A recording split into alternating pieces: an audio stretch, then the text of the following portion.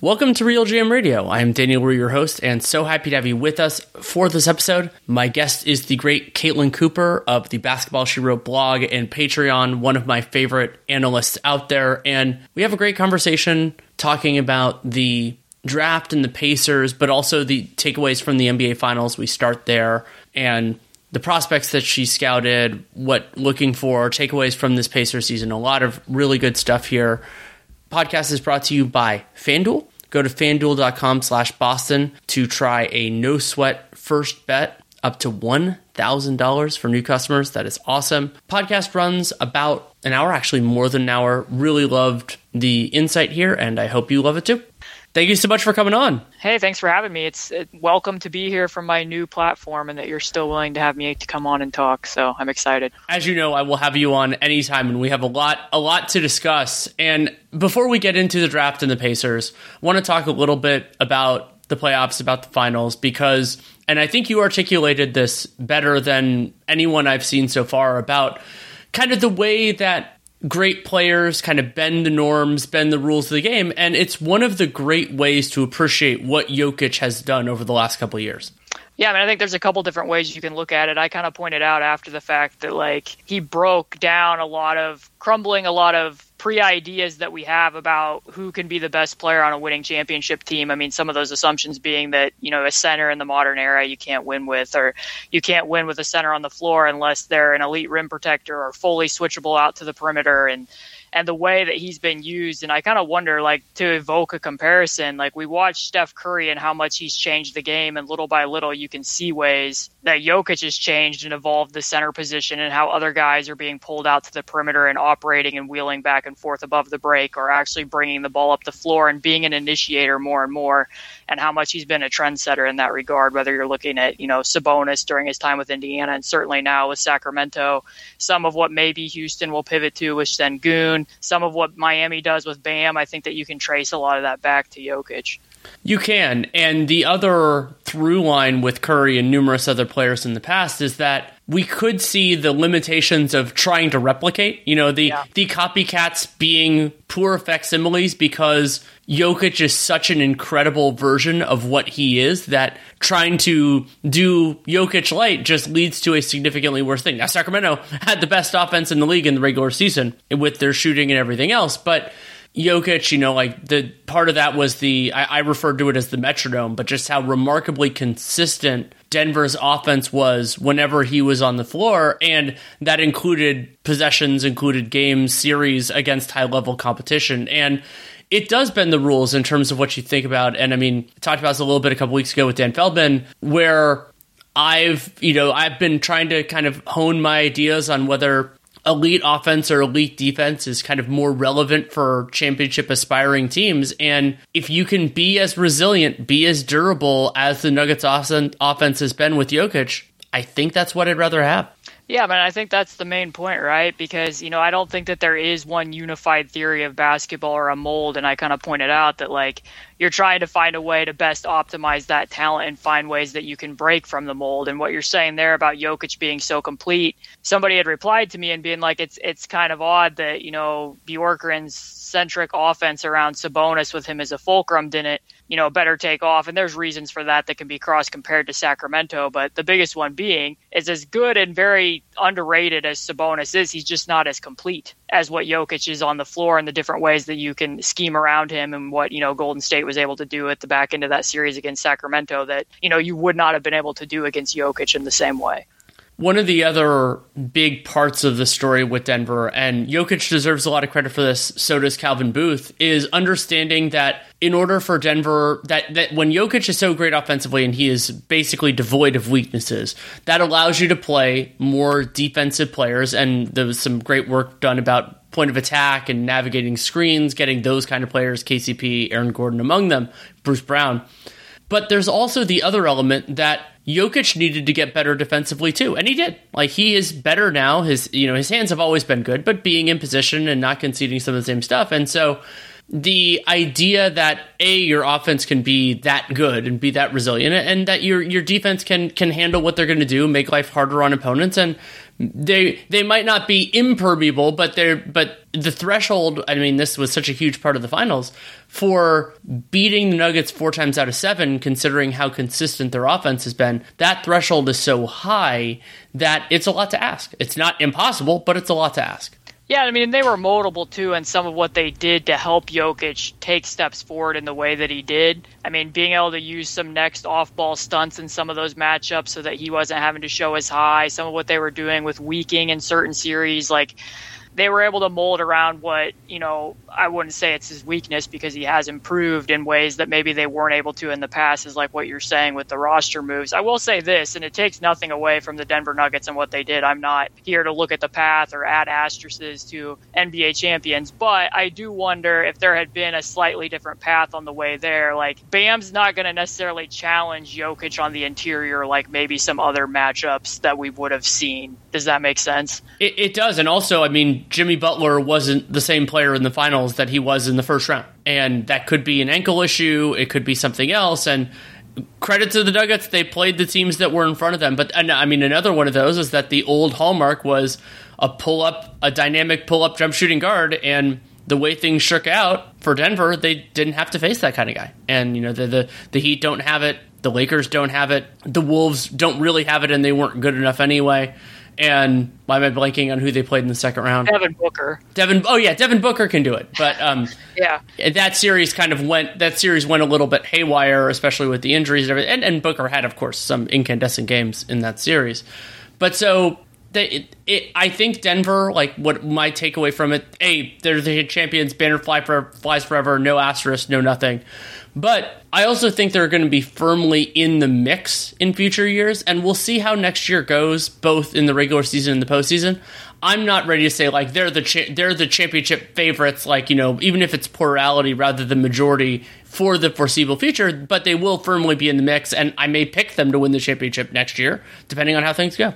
Yeah, I mean, I think I rarely ever make predictions, but the one that I made on the one podcast that I did was whoever won the Nuggets-Suns series, I felt pretty firmly was going to go to the finals and then emerge as the champion. So I was somewhat on the Denver train, but that was in part because of how the matchups were going to lay in front of them. But I think I would probably lean with them going into next year, but I see the point, too, that it would depend. I mean, everything in the playoffs, to me, depends on matchups.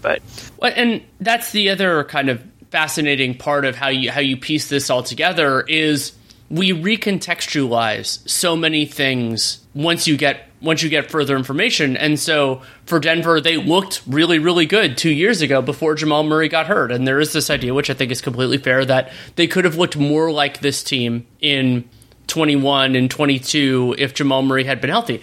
I think they needed KCP or somebody like him, Bruce Brown or somebody like him, to maybe get all the way there. But considering they made the conference finals in 2020 and were looking very, very good in 21 before, in that very limited sample when they had Gordon and they had Murray and they had Jokic.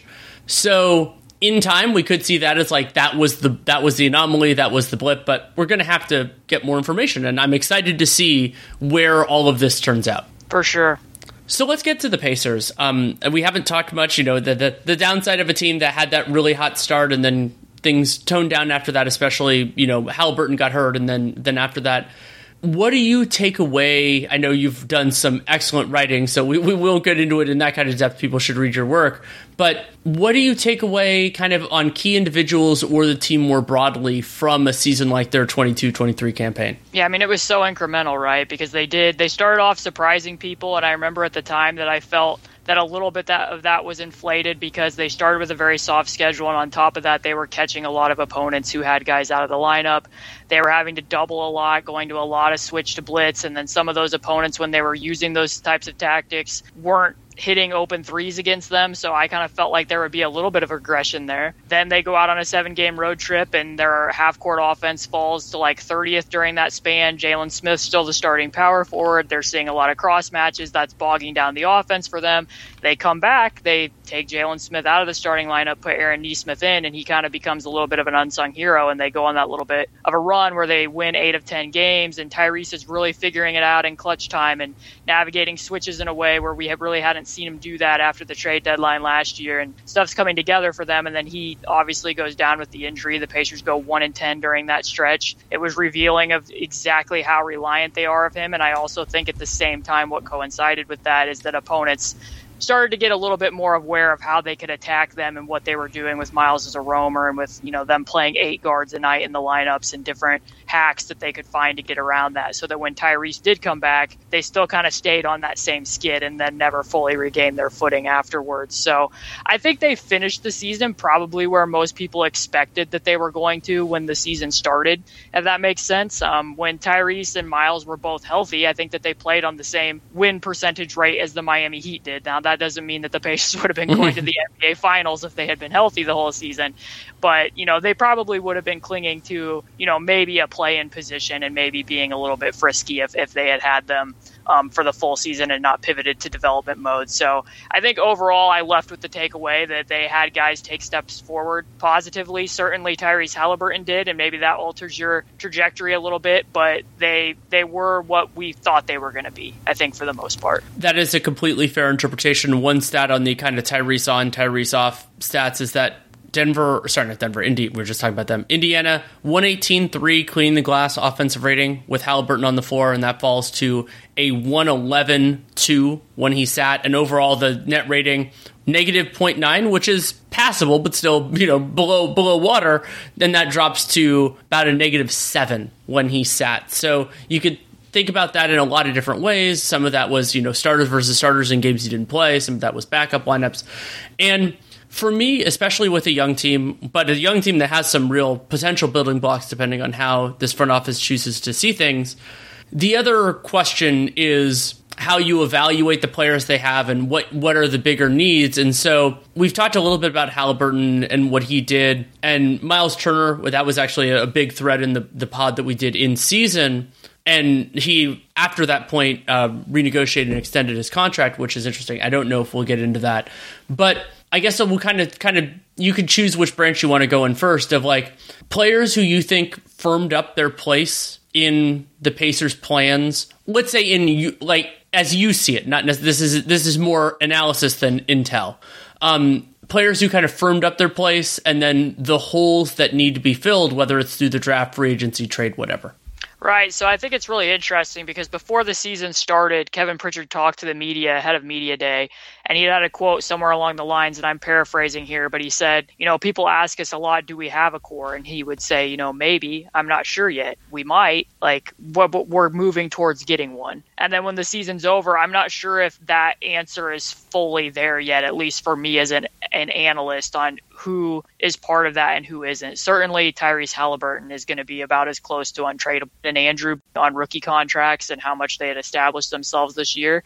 And then Miles did, as you said, signed a renegotiation extension contract. So he, at least for the first time heading into an offseason, knows that, most likely he will still be here, although they could flip him if they wanted to, I suppose. But those are kind of the 4 guys you're looking at. And then as far as holes, I think everybody can probably see there's rumors swirling around, but, they need wing-sized wings. That hurt them in a lot of different ways this year, including, I think, to some degree on the glass. They ranked 30th in opponent offensive rebounding rate, and because of the degree that they had to show crowds, they had to double. If Tyrese needs to take 4 steps forward on the defensive end, if he would get hunted and get put on a switch, they had to bring somebody over to the nail. It was like emergency nail help whenever he was out there on the perimeter. Sometimes the same could be said of Buddy as well. So when you're having to crowd people that much, I don't have the stats on how often they were giving offensive rebounds up when they doubled or had to hedge or get the ball out of the ball handler's hands after switch to blitz, but I imagine that didn't help their standing in that regard because you're giving up gaps, you're having to be in scramble mode. So if they can find somebody that they can throw onto those types of matchups so they're not having to double and put themselves into scramble mode, I think that there is a case where they can improve the rebounding somewhat organically. And then also, they just have a lot of holes on defense in general, because with Tyrese, you don't really want to assign him to point of attack guys because of how valuable he is offensively, for one, you need to be able to maintain him being able to push the pace off of makes and be the engine of what they do with how high their transition frequency was last year. But also, like right now, unless he adds strength, it's just too easy for him to get overpowered. So you need somebody else that you're going to be able to put out there at the point of attack. And right now, all our expectations are that Bennedict Mathurin's also going to be in the starting lineup. And because of what his screen navigation can be and what it looks like sometimes when he creates domino effects after he switches, they don't necessarily have a clear answer there either. And sometimes that can contribute to the vulnerability that they have on the glass because Tyrese is guarding off ball and against wings. If you're having to double, then, he's already having to box out against a bigger body in addition to having to find that body when they're rotating out of stuff. So that's probably my long soliloquy on how they're going to have to fix the defense, but that's been the issue for the last 2 seasons, and it's still an issue now. It's a great point, and the defensive rebounding is hard to square with also the idea that you can add defense-first players, but you can't go too far, and Domantas Sabonis' current team, the Sacramento Kings, are a great example of this, where you're giving something up the more defensive players you play who are limited offensively. And typically, those are the type of players that are available. The defense-first players who are capable offensively are hard to come by, and for good teams, for bad teams alike. And so you can make it happen. Maybe you get somebody through the draft. Maybe you can identify an underappreciated player in free agency. And for the Pacers specifically, there is that challenge if you don't want Haliburton at the point of attack, if you might not necessarily want Bennedict Mathurin, then if you add that third person, well, then somebody's guarding a 3 or maybe even guarding a 4 just because the 4 is more limited as a threat to you. And so you have that, and then you want somebody, whether they're playing together or not, who can be that wing defender. And Nesmith did show some signs last year, but he has his own limitations. And so what I really like about the Pacers and kind of how they're looking at things moving forward is that they do have these high-end talents. I've been a Miles Turner believer since he was a prospect, and he has largely, in fits and starts, lived up to that, and Haliburton has been awesome. And so with those two foundational pieces, as they hopefully are, you can go with those guys, you can go in a lot of different directions. And there is this idea that I find so intriguing for young teams of there are some specific limitations you might want to avoid, but talent will help kind of whatever form that talent takes. Does that make sense to you? Yeah, the thing with, Tyrese and Miles is they complemented each other in a way that I didn't necessarily expect. I remember I wrote, a 5 numbers piece before the season started last year, looking at, through Miles' career, even before Sabonis came, when he was still a starter at the 5, he had never rolled on more than 50% of his screens. And that shifted. He still wasn't somebody like, DeAndre Ayton rolling on like 70 or more than 70%, but it did get up over that mark. And that really helps with Tyrese being able to get downhill. And like one of them was going to have to shift how they operate because Tyrese isn't really a punch it to the rim type of point guard. He more comes off and surveys and looks for options. And in a lot of cases, that's going to pair better with a roll man to keep that uncertainty in addition to what his floater and skip pass game is. Whereas, if you're somebody like a John Morant who really punches it, maybe, a popping big like Miles would be a better match. But Miles adjusted his game and Tyrese has shown that. And then, Tyrese too, you look at Miles' percentage when he's out there with Tyrese versus when he isn't. Like, there's an effect on the Pacers roster with every big out there because of what his manipulation is against drop coverage to get roll men open and to be able to pass them open. So you do have more flexibility. And like I had somebody comment on that, I think in a mailbag, where they're like, eventually when we're looking at draft prospects and other stuff, we just can't default to the idea that Tyrese is going to make all these guys better. But in a lot of ways he does. So you do have more room, I think, offensively with what you're going to do because of the buoying effect that he creates. It's more for me when the Pacers go into this offseason is considering what players are going to help him. So it is about, like, I understand your point in that, getting defensive first guys, there could be an impact there because you can see that with Buddy. Like, he and Buddy are very important to each other. When you look at the numbers, when he and Tyrese are on the floor, they very narrowly, I believe, outscored opponents. And when one of them played without the other one, they got outscored pretty handedly, when it's Buddy without Tyrese and when it's Tyrese without Buddy, because their partnership and what they do in transition, Tyrese, is very much the engine of the transition offense. Buddy is an extension of it with the way that he sprints to the line. Buddy helps him against switches because he has so much gravity as a ghost screener. Buddy as a stack screener is very savvy with what he does when he leaks out, and that helps those actions as well. So, people don't necessarily think of Buddy as a defensive player, but with what the offensive numbers are when those two are out there on the court, they don't, as a team, have to improve that much defensively to get to a net rating next year where they could potentially be outscoring, teams by 3 points per 100 possessions in the regular season. And then becomes a question of, if you're looking to mold this roster as into being a playoff team down the road, how sustainable would that be? If some of their transition gets turned into half-court possessions and, more teams are targeting and giving exaggerated game plans against Tyrese to the point where then you do need those defenders. So there are different ways to look at it. Lots more to discuss with Caitlin Cooper, but first a message from FanDuel. Baseball season is in full swing, and there's no better place to get in on the action than FanDuel, America's #1 sportsbook. Because right now, new customers get a no-sweat first bet up to $1,000. That's up to $1,000 back in bonus bets. If your first bet doesn't win, just go to FanDuel.com/Boston to join today. And it's been a while since I was super in on baseball. I did grow up a huge baseball fan, but FanDuel is a great way to kind of get back in if there's a specific matchup. Maybe it's a primetime game, or if you're somebody like me who loves watching Shohei Ohtani, you can get in that way too. So don't miss your chance to snag a no-sweat first bet up to $1,000 when you join FanDuel today. Just go to FanDuel.com/Boston to sign up. FanDuel, official partner of Major League Baseball. Major League Baseball trademarks used with permission. Must be 21 and over and present in Massachusetts. First online real money wager only. $10 deposit required. Refund issued as non-withdrawable bonus bets that expire in 14 days. Restrictions apply. See terms at FanDuel.com/sportsbook. Hope is here. Gambling helpline ma.org or call 800-327-5050 for 24/7 support. Play it smart from the start. GameSenseMA.com or call 1-800-GAM-1234.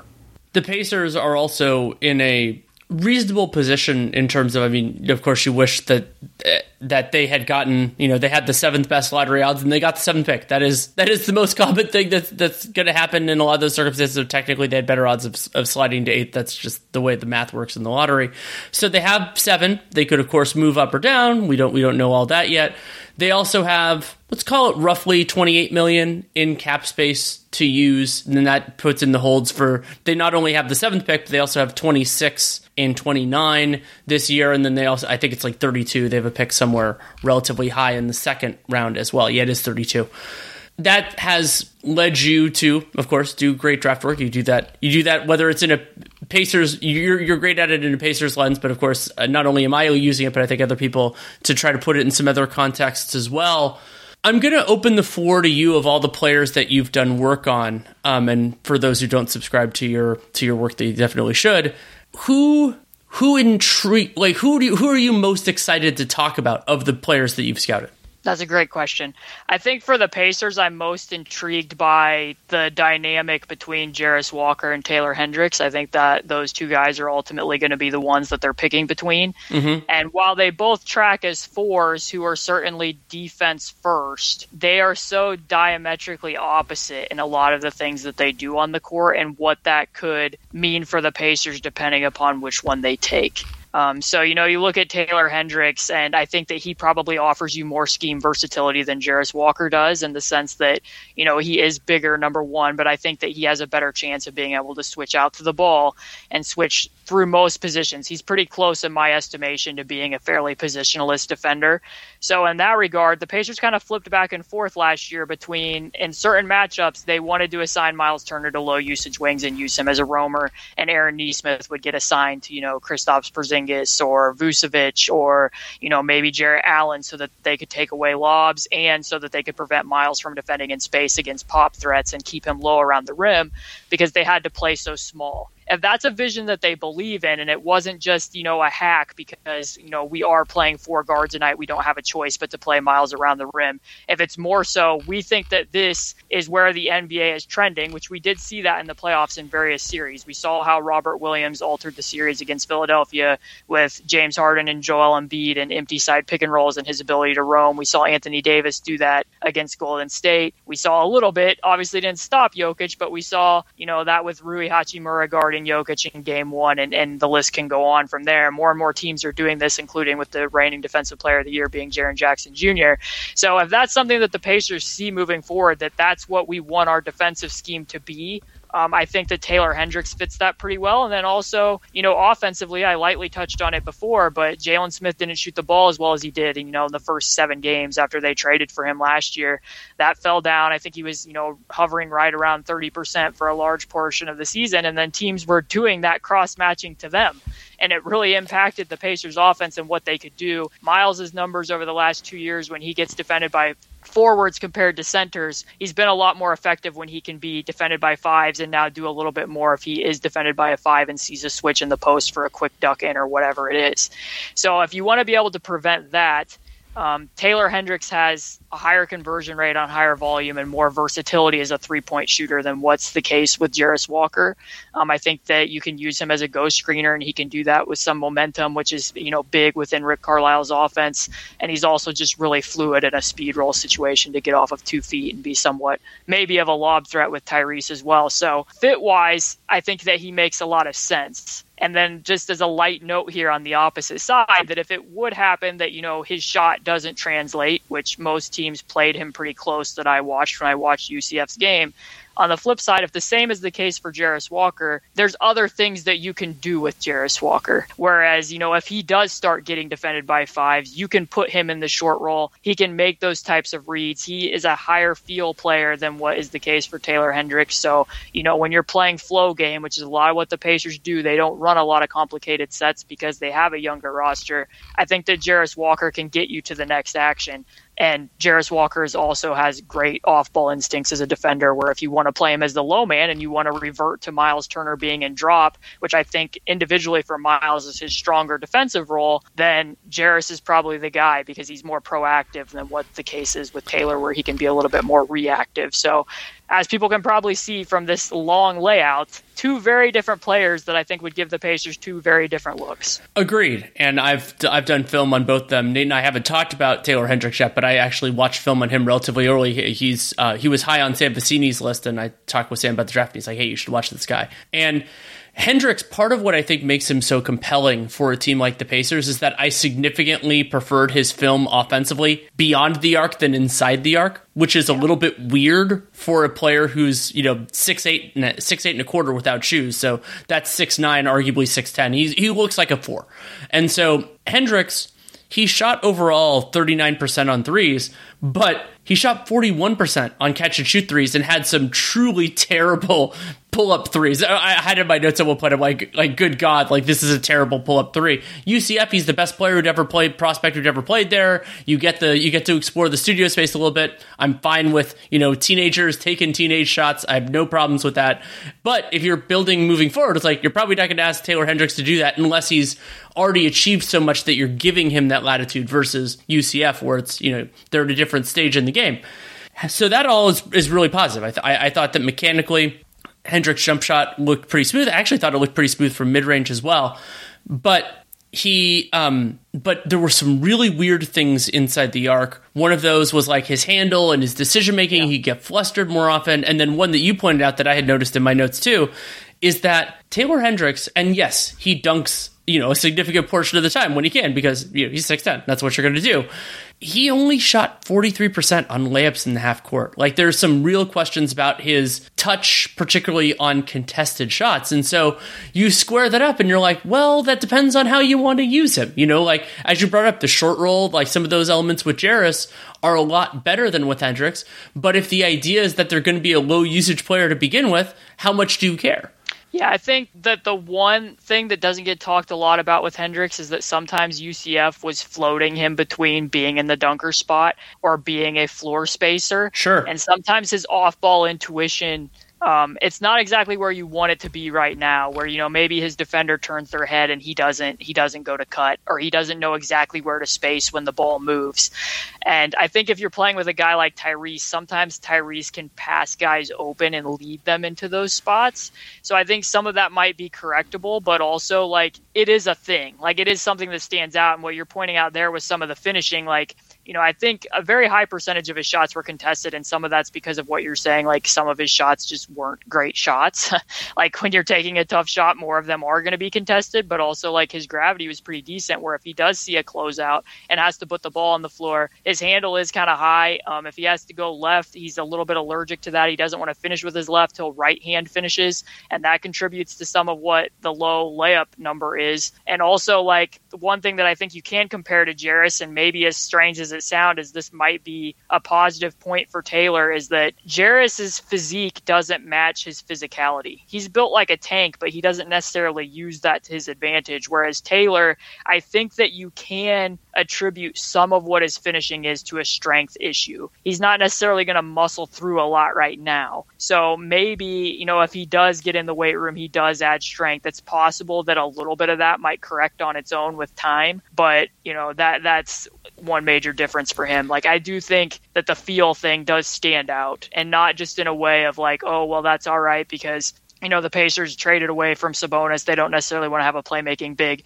It stands out in other ways as well, where, you know, there was a play against Temple that I pointed out in the one article that I wrote, where on one possession, he's standing at the wing and his teammates are running a slot pick and roll on the other side, and the team hedges it so the big slips into the paint, and Taylor recognizes, oh, that's going to be open, and if you advance the ball to me, I can make the triangle pass and throw it to that guy. So he gets the ball, and that's covered up, and he's like, okay, like, I didn't get it. The next possession down the floor, they run the exact same play, and he predetermines and assumes, oh, that's going to be open again. So as soon as he gets the ball, he throws it there, only Temple had changed their coverage, and it really should have been the more advanced read to the skip pass, but he had already decided that that's what it was going to be. Or, you know, if he runs a play and there's a play breakdown and he has to get you to the next action, it can be very ambling, or there's not a lot of mystery sometimes to how he puts himself into an action if it's run for him. Some of that stuff does stand out. I don't think it's necessarily going to be smooth. He's more of a low field player, and that can kind of, you know, be applied to Benedict Mathurin as well, and to a lesser degree Miles Turner. So if you have all three of them in the lineup as well, you're going to really be relying on Tyrese to be orchestrating the offense, which is a solid bet to make, but I think that you would like to relieve a little bit of that on his shoulders. The point that you made about kind of correctable flaws, I think is such an important one when you're evaluating young players, because there's this idea, I think about this a lot with players who are athletically limited. And so the idea is basically everyone's going to have warts when they come out. And a key question is, it's not necessarily will they be fixed or will they not, it's the degree to which they can be addressed and, you know, reasonable outcomes. Like, nothing is going to be 100%. And so with Hendricks, the physical strength is one. The other is, I was disappointed in his motor. I thought that he ran a little hot and cold, but when he changed ends hard, it looked great. And so there are times when you see that and go, oh, that's really frustrating. And I've invoked his name in this space a lot over the last 2 years, but like Paolo Banchero had some of that, where like his defensive film was abysmal, but it wasn't abysmal due to defensive capability. It was that he didn't actually try. And generally, effort is, as weird as this is to say, effort is more correctable than not being able to do it. And so with Hendricks, the strength was one that I noticed, and then the second one was, you know, that motor changing ends consistently. And there are two different reasons why. One is the motivation, like you're getting paid money, that's how you're going to get spots in rotation.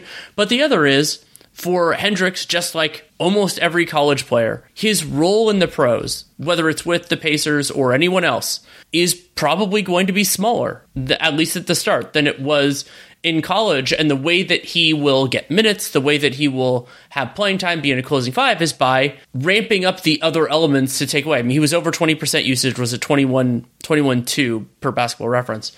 So I believe that, I'm not saying it's 100%, but it is a reasonable chance that some of what I didn't like about Hendricks' film can be better, whether it's year one or year three. Yeah, and I think that one thing that stands, I actually clipped one possession for Hendricks in his breakdown because it reminded me of a moment from the 2017-18 season, which, was kind of a magical year for the Pacers with Victor Oladipo getting his first All-Star and All-NBA nod, is that team played hard no matter what the circumstance was. So they were playing the Phoenix Suns and Victor was in the opposite corner and the Pacers turned the ball over and he chased down a layup at the other end and got a block. I forget who the Suns player was, but that always really stood out in my mind because they were leading by 30 points at the time and the turnover happened and he still chased it down and got a stop. Taylor Hendricks had a moment almost exactly like that where UCF was leading by, 17, 18 points with, under 5 minutes to go. And he still chased it down and got back. So I think some of that with the motor is it's somewhat similar when you watch the film of G.G. Jackson in that I wonder at times how much the heavy usage load for those guys impacts their activity away from the ball and how much they're able to do at the college level. And once they get into the NBA and are conditioned to play in the NBA, and like you're saying,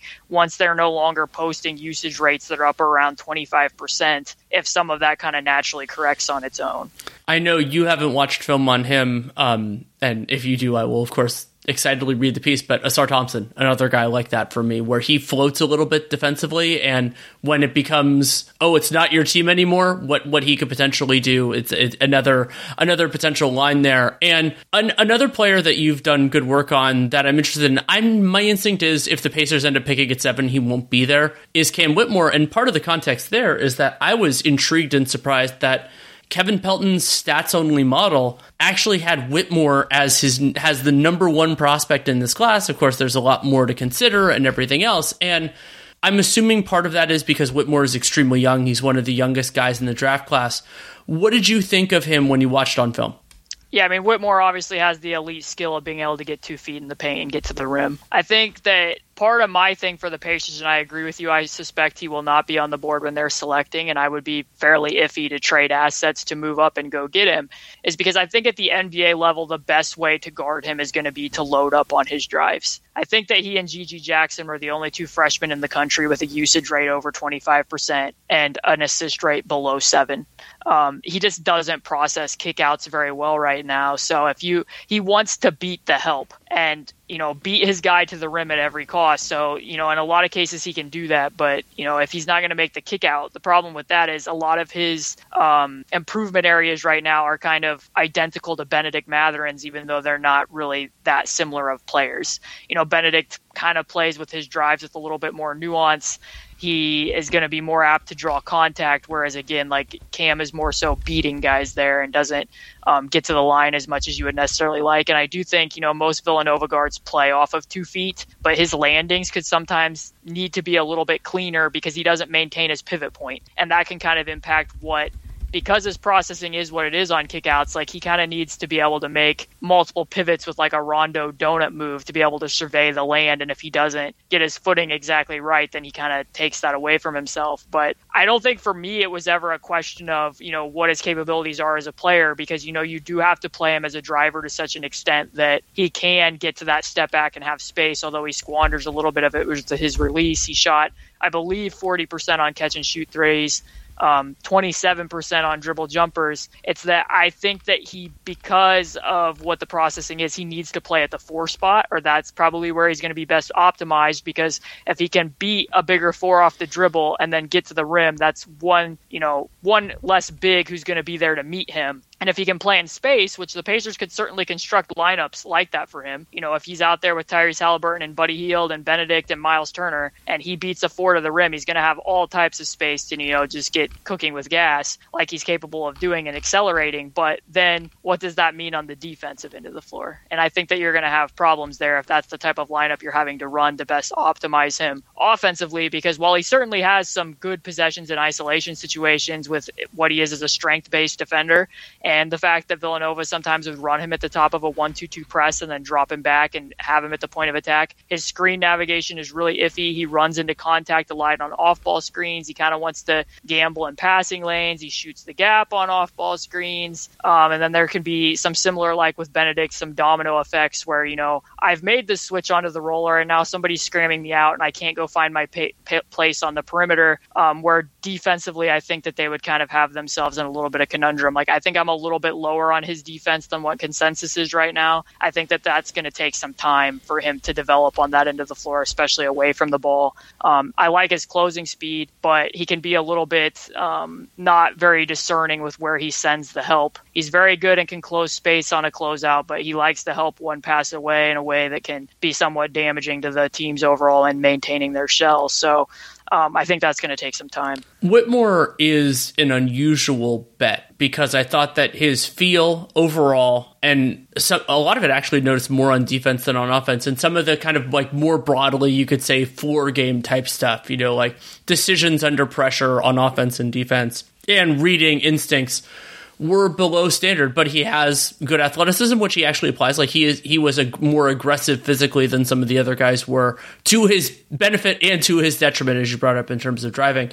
And so there's this idea, I actually think about this more like when I play FIFA, of like, is it better to have a high-level athlete to teach how to play the sport, or is it better to have somebody who has the feel that you can kind of hone these other elements? And in some ways it depends on, your confidence of what kind of baselines, what kind of thresholds you can get them to from a feel, from a skill development standpoint, and also what kind of player are you looking for? Because with Whitmore, I think there are real gains that he can make, you know, like, and this Villanova team was not near what Villanova has been in the past. Jay Wright is no longer their coach, like what he was asked to do.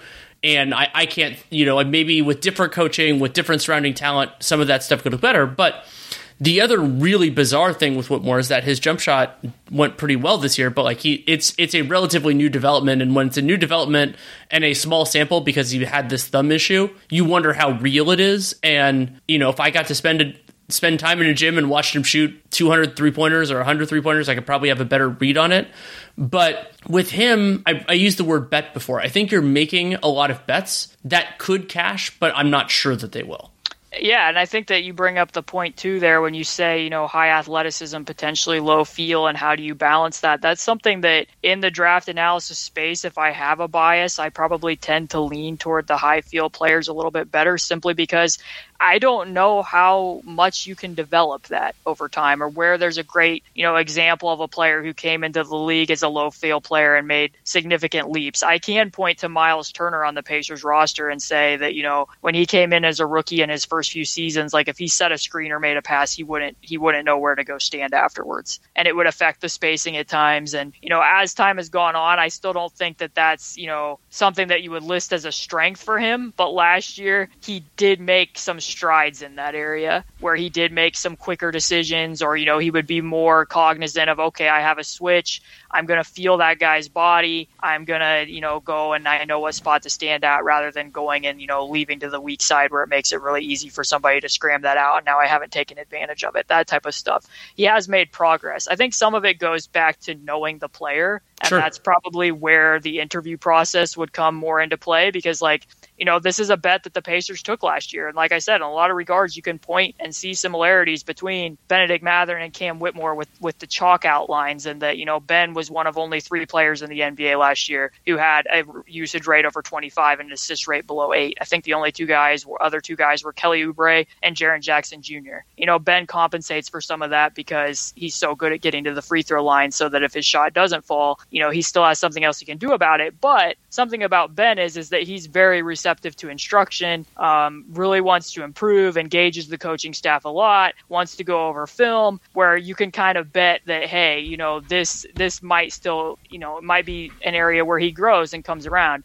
I don't know where Cam Whitmore is on that type of stuff to know if he would make strides in that area, but I do think that you are making those types of bets because, like you said, like, because of what the off the dribble shooting numbers are, and because I do think that he gives up a little bit of space, you know, on a step back with where his release is at, and that it closes to him, and that there can be a little bit of awkwardness with his one dribble threes, and sometimes even like with what decisions he makes against a closeout, where, you know, maybe he doesn't attack the top foot, or he makes a decision to take like a step back to his left, which he pretty much exclusively does, when maybe, you know, instead he should drive. That you don't exactly know how some of that's going to shake out, and why I still think the best bet is going to be, you know, to be pulling defenders off from other places and load up on him at the rim. And then is he going to be able to, you know, use his flexibility in the air to be able to still finish around that while he's waiting for other areas of his game to develop? Yeah, it's It's so fascinating. And like, I'm happy I've gotten to watch a little bit more draft film this year than the last couple, but these players are all different kinds of gambles. And it's a stronger top 10. The Pacers being at 7 is a better position than being at 7 in some other years, at least that I've watched enough of the guys. And we'll see where that goes. You've also scouted a couple players that I haven't watched and probably won't get the chance to. And the one that I'm most interested in of that group is CD Sissoko. What did you? I've seen a little bit just ancillary as I've been watching other guys. What stood out to you about his game? Yeah, I mean, I think he exists at the intersection of physicality and passing vision. I think that a team that takes him is going to be getting somebody who has a very high feel as a connector. And then at the other end of the floor, I think that there is a little bit of a disconnect with what his feel can be as a defender. And some of that's difficult to sort out because I don't know how much, I mean, certainly I'm guessing you've probably watched Scoot Henderson, but the process for the Ignite on defense is really hard to separate out from what individuals are doing defensively because, you know, there's so many struggles sometimes just for guys to get back in transition on defense. Sometimes the overall, like what they were aiming to do scheme wise wasn't exactly clear to me where, you know, they wanted to switch in a lot of games and it's probably, you know, a pretty solid bet that if you're a guy who can slip a screen, you're probably going to eat that night if you play against the G League Ignite because they just give up screen slips on switches so easily. And, you know, when they would get a switch, it might be like Pooh Jeter on the block and like nobody goes to double. So it's hard to know, like, did they just want to bait guys into posting up Pooh Jeter so that he could rack up fouls, or is somebody missing their assignment to go double? And sometimes that would be a position that CD Sissoko would be in along the baseline where it's like, you know, you're kind of hovering toward the midline, but you've waited until that guy's turned, or, you know, he's giving a lot of help at the nail in places where he doesn't need to be helping as the high tagger, and then he's giving up easy advanced pass threes, but then you watch him and it's like, oh, you know, yeah, that guy just back cut him, but he had the flexibility to reach back and grab that steal, and now he's throwing a hit-ahead pass with incredibly soft touch as a grab and go, you know, 6'8", whatever he is, forward in transition, or, you know, yeah, his pull-up jumper's kind of iffy, but watch what he does with a shoulder bump and how he can get and, you know, punish an under, or you can put him at the elbow and run split action around him and he's going to make a read there with like some really, you know, fancy, perfectly placed threaded bounce pass. So, you know, I see him kind of as a guy who can be some connective tissue. I think the one problem with him is because of he's not really a pull-up scorer right now and he kind of can default to being a passer. I wonder if defenses would be able to default to him being a passer and really stay home because I don't remember what exactly his catch and shoot number was. It got stronger as the year went on, but of his misses when I tracked them, there was a wide range of outcome where a high percentage of them were air balls or getting blocked or, you know, an all glass miss. So I do think that there's kind of a plus and a minus, two sides of the coin to what his strengths and his weaknesses are. That, like, yes, he is this connective passer, but there's reason to think that teams could maybe play him to be a passer. And yes, he's very physical. And what does that mean within the context of what the G League Ignite's defensive system was versus what his physical tools are? And if he goes to a team that, you know, has a more clarity in their system, how would that translate in relay? So I think that's kind of the overall, you know, sales pitch on CD. Makes sense to me. And I will note that, granted, he's an exception for so many reasons, but having spent a lot of years watching Draymond Green play in person, teams are always a little bit uncomfortable playing guys for the pass. Like, it's just not the way things generally happen. You need to kind of do some of the stuff that Ben Simmons has over the last couple of years to get all the way there, though it's different depending on the spot on the floor and circumstances and all that. I was blanking on it, but another player that I want to discuss with you is Grady Dick. And out of Kansas, you posted your analysis of him earlier in the day on Friday. I started watching film on him a couple hours before you post that film, so it's very preliminary for me. So what I was thinking going through, and this isn't meant to be in depth with everything, is I like to think of 4 questions with a kind of a shooter type guy, and I thought it'd be interesting. This isn't meant to be more researchy. It's more just on your read on it so far. I'll just ask you the 4 questions. So the first question is the jump shot real / dangerous? Yes, I think it's very real. I think that, you know, what his gravity was. This is one adage that I've used when a lot of people ask me to assess these types of things. That, you know, when you look at a guy's shot, like I could have mentioned this with Jarace. You know, Jarace takes, you know, I think 2.8 threes per game. when you look at any given NBA game, there's roughly, 90 however many possessions. You're only shooting on 2 of those. So in a lot of instances, the truer measure of spacing is what the defense is doing on the other, 95 possessions. How close are they playing? How much bend are you putting in the defense? That's what real spacing is. A lot of times is what happens when you're not shooting more so than what you are. Now, when you are shooting, that's dictating what the defensive perception is. But the degree of bend that Grady Dick put in the defense for Kansas, pretty impressive when he's just coming off a pin down and the guy can just stand there. I mean, he has a presence just with his presence when he's standing there, and also just his ability to, he's a guy that you can't say, like when you watch Chris Duarte as a movement shooter or somebody who's going to create space against a closeout, he almost exclusively has to step back going to his left. Grady Dick can use an escape dribble going to his right. He can use an escape dribble going to his left. He can do things like, I'm going to use a stutter rip with somebody closing out to me, and I'm going to connect that to a step back, and I'm going to drill the shot. Like, those aren't a lot of common tactics that even with the Pacers having a lot of movement shooting that you can point to and say, oh yeah, they could do that. I'm largely in the same boat as you on the kind of the basics of it. Something that I found interesting, I did a little bit of digging on this. So Grady Dick, overall 40% on a little bit under 6 threes per game. That percentage is actually lower, though the three-point line has moved out. Important mention there. So I looked at guys like Desmond Bane and Cam Johnson and Huerter in their last college year. Worth noting, all of those guys, their last college year was later in life because they, Huerter went 2 years. And basically, there aren't that many one-and-done shooters. But the numbers are a little bit better on some of those guys, either in terms of volume, success, or both.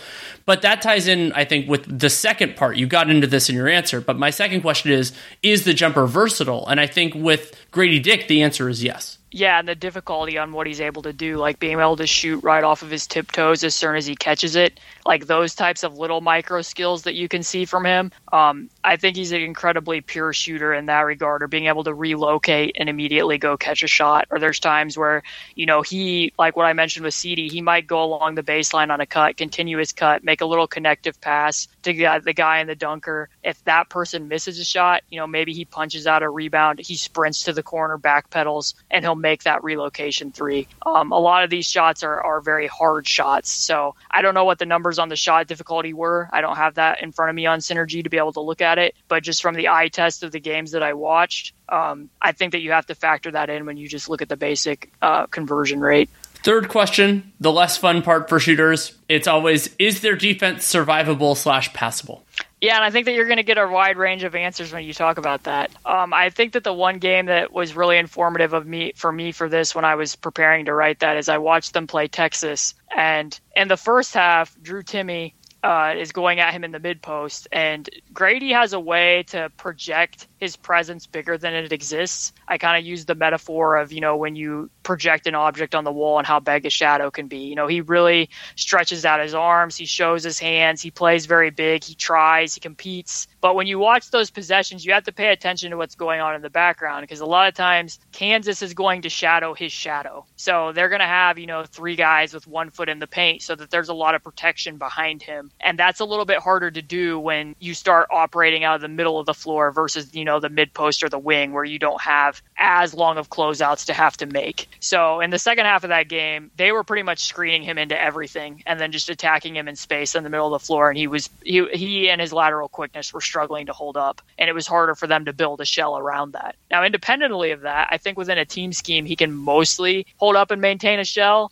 He's active, he gets deflections, he can, anticipate rotations. If he needs to be the low man and go help to stop a big on a slip, he might be able to prevent those shots under certain circumstances. But there can be a downside to some of what he does defensively too, where, he's a candidate to get back cut, and then if he does, then that forces his teammates to have to switch. Some of what he does on screen navigations in the games where Kansas wasn't switching, which they did a lot of switching, it forced his teammates to have to switch. Mm-hmm. So I'm probably a little bit lower on it than what I'm thinking that I'm seeing from consensus. I think that you'd really have to have the right types of defenders around him, and that's why when I ended that article, you could see finally Texas was like, all right, we can't keep switching him onto the ball and having him get cooked. So we're going to pre-switch him out of this approach approach, that memo gets lost in translation, and then he's also on that screen late connecting with the ball, and they give up a 3, and then an argument ensues about the responsibilities there. And it's like, that's something that the Pacers already have to do with Tyrese Halliburton at times. So unless Tyrese builds his body strength and doesn't get overpowered as much, there's only so many people that you can pre-switch out of an action. And if you're having to do it and Grady Dick's the person that's like, okay, we just don't want to wear Tyrese out, we have to pre-switch him, we want Tyrese in his off-ball role because he does do some valuable things there, and then Grady gets beat, where's the length coming from to protect him? Like, you don't have that same crowd presence that what we're seeing on that mid-post possession that I described. So, and you're not going to be able to pull that off in the NBA like you can in the Big 12. Like, it's just exactly. the talent that's something that freaks me out a little bit about Grady Dick defensively, is that the problems he had were against vastly superior opposition to what he will face in the NBA, because wings in general are like one of the biggest talent differences, because you're bringing in, like the 2 best guys in each conference to have a shot. And then if the idea is that Grady Dick's going to be a starter, well, like, he has good like length and overall position. He's more like a 6'7", 6'8" guy with a positive wingspan. So those things are good. However, you still have to figure out a place for him to be. And you brought up Halliburton and how you can't pre-switch 2 guys kind of out of action at the same time, is that you do that with Halliburton because he's always worth it. He's a wonderful offensive player who has the ball in his hands all the time. And there are teams who have the luxury of so many good defensive players and that need what Grady Dick does. And he is certainly a good basketball player. But it's just like, I use this phrase a lot, but like, is the juice worth the squeeze? And with him, the answer might be more context dependent than most guys. And an example I use, not that they're the same player. Yes, they are both white guys who shoot, but this is why I've always hated Grayson Allen on the Bucks, is because they don't have that kind of latitude, and Allen doesn't do enough offensively. He does things well, but he doesn't do enough offensively that he like solves all their problems. So like, you do that for Halliburton, you do that for player X. And incidentally, a guy who's more on the ball who is also bad at this is D'Angelo Russell. Like, D'Angelo Russell is worse, I would say, defensively than Grady Dick is, but he's also more involved offensively, and so at least some teams will engage with the process of, well, how do we it's worth it to try to solve this problem. We'll see where the Lakers fall in that in a couple weeks. I mean, I do think the one thing with Grady that gets lost is that he can get to off the dribble shots. Like 77% of his shots were jump shots as a league. And he finished okay at the rim in the half court. I think he's around 55% on layups in the half court. So he has the ability to come up off a DHO and get to a one dribble pull up, or come off a ball screen and get to a one dribble pull up, or, turn the ball downhill off a flare screen and push it ahead.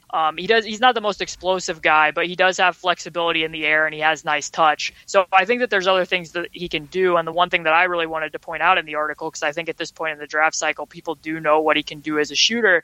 I think that there's secondary skills that under the right circumstances are going to show up more. I think that he does have some passing chops there that maybe didn't get pointed out as much as they could have at Kansas, where, if he is along the baseline, he's a guy that, he can do some things that you don't necessarily associate with somebody that you see as a shooting specialist, where if he's on the left side of the floor, he can put the ball on the floor with a stutter rip.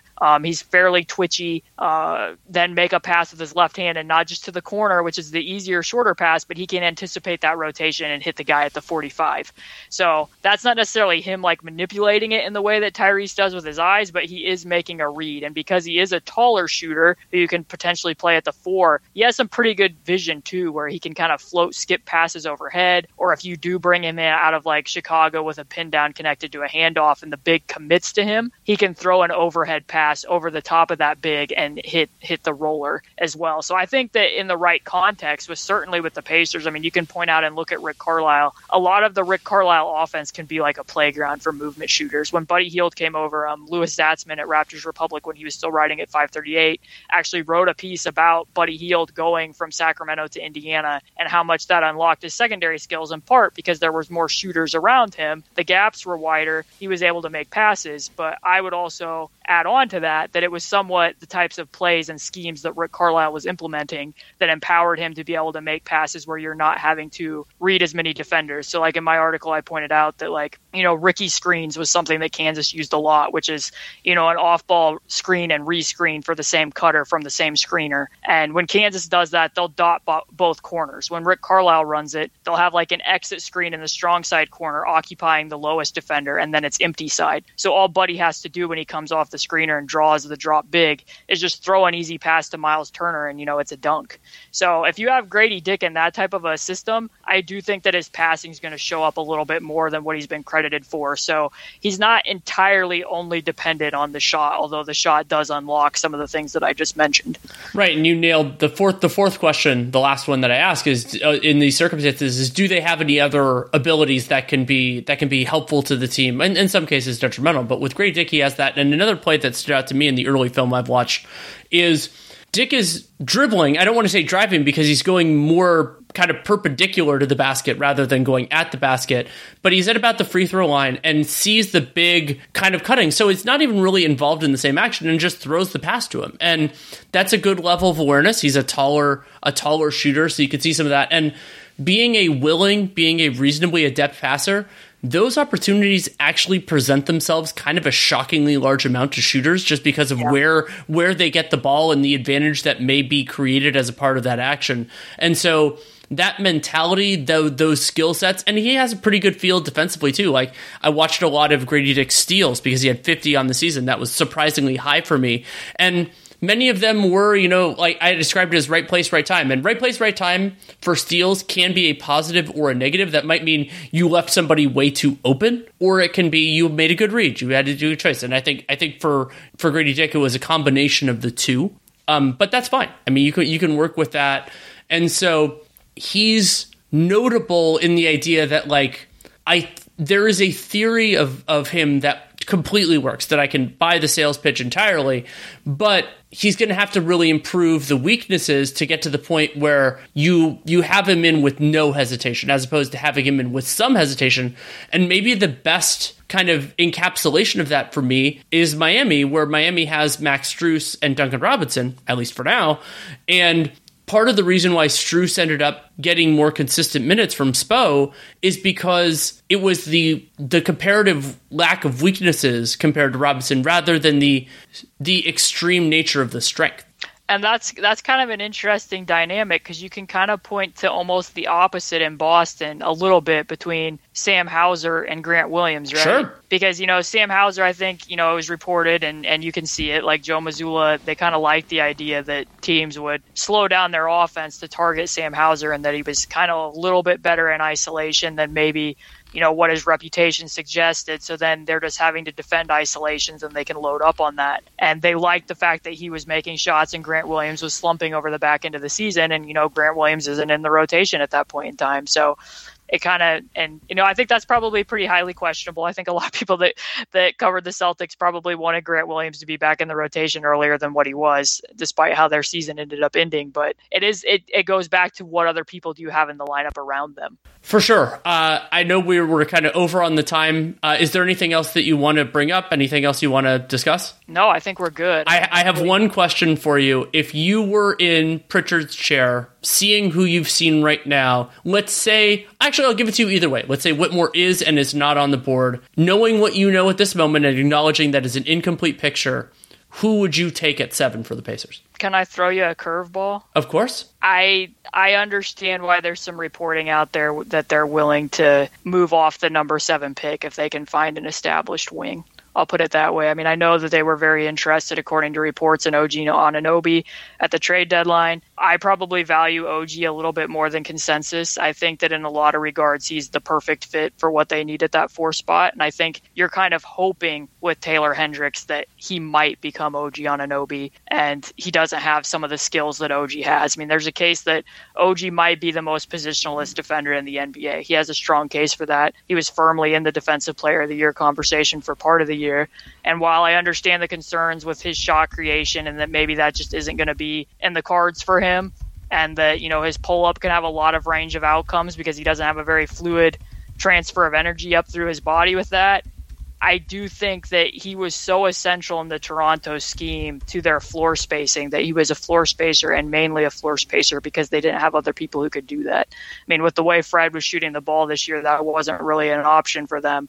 So there was times where you could see, like, even when they played the Pacers, you know, he might have a switch against TJ McConnell and he's still standing in the corner because they value that spacing so much, where he didn't even really have the leeway to do a quick duck in. And, you know, his strides are such that he can beat a lot of guys to the rim. He doesn't have stone hands. He can finish with English. Like, right now, his finishing is on a different level than what's the case for Hendricks or Walker. So if that was something on the table where they could finagle that type of a deal, I don't think it would be super popular with the fan base right now, based on what some of the replies were that I got on Twitter, but that's something that I would give a lot of thought to. Absolutely worth a lot of thought. And there is a complication with OG and some others about, like, how willing are they to resign? But you also can get access to that information. Yeah. You can have those conversations, and those will inform the decisions. But I'm so excited, so happy I got to talk with you about this. Your insight is invaluable, both in audio form and, of course, in text form. And thanks so much. Hey, thanks for having me on again. Thanks again to Caitlin Cooper for taking the time to come on. You can and should read her excellent work at the Basketball She Wrote blog. You can check out the link on Patreon. I believe it's patreon.com/basketballshewrote. And I don't care whether you are a Pacers partisan or just somebody who likes great work. If you can, support Caitlin. She is phenomenal. And you can also follow her on Twitter at C2_Cooper, C, then the number 2, then an underscore, then COOPER. Truly love having her on. And this is a particularly great time of year because the Pacers have a good draft pick. I'm sure Pacers partisans would rather have them, have a better season. But for selfish reasons, I appreciate having her on for those reasons. And if you want to support Real GM Radio, there are a lot of different ways you can do it. You can subscribe, download every podcast, whatever podcast player you use, Apple, Spotify, wherever. If it's not somewhere, let me know, and we'll pass that up the chain to people who know these things better than I do. But that helps because Real GM Radio is never going to come out on a specific day of the week. It's my availability and guests, so it's going to be a little bit more flexible. So if you subscribe, it'll pop in. You can also help other people find the show. That is by social media, word of mouth, or leaving a rating review in the podcast player of your choosing. But the most important thing you can do for this podcast and any other that has them is to check out our sponsors for this episode. That is FanDuel. Go to FanDuel.com/Boston as a new customer to get that no sweat first bet up to $1,000. Very cool. And it's baseball season, so there's a lot of great stuff going on there. You can also check out my other work, Dunked On Prime, going strong. Nate and I are doing that mix now that the season is over of prospect work. We still are going to do, I believe, 3 more, at least partial scouts, some of which I talked about on this podcast. And then we also still have a number of team previews. The mock-off season is coming up shortly. We'll do that just to let you know it's going to be after the draft, but it'll be after the draft before the start of free agency. And Dunked On Prime also includes great work with John Hollinger and Dan Feldman and Seth Partnow. It's such a great group to be a part of. And then you can check out my written work at The Athletic. I did a collaborative piece with La Murray that came out a few days ago on the Clippers situation. I have a couple other irons in the fire right now that I'm hoping to get done. This is an awkward time because you can always be superseded by other news, but you try to get some things set up. So we'll see what I actually get finished because I have to get it all the way done before things actually really start happening. And such a wonderful time, even with no regular season playoff games, to be an NBA fan. So hopefully you can continue to join me here on Real GM Radio. You can also send feedback, good, bad, or indifferent, to DanielRueNBA@gmail.com. If you take the time to write it, I will take the time to read it. That is an absolute promise. I don't promise to read necessarily everything everywhere else, but I do to that email, and that's why I give it to you in this format, also at the end of a podcast. I'm trying to get better at replying. I'm not always the greatest at that, but I do read everything. And that is all for now. So thank you so much for listening. Take care and make it a great day.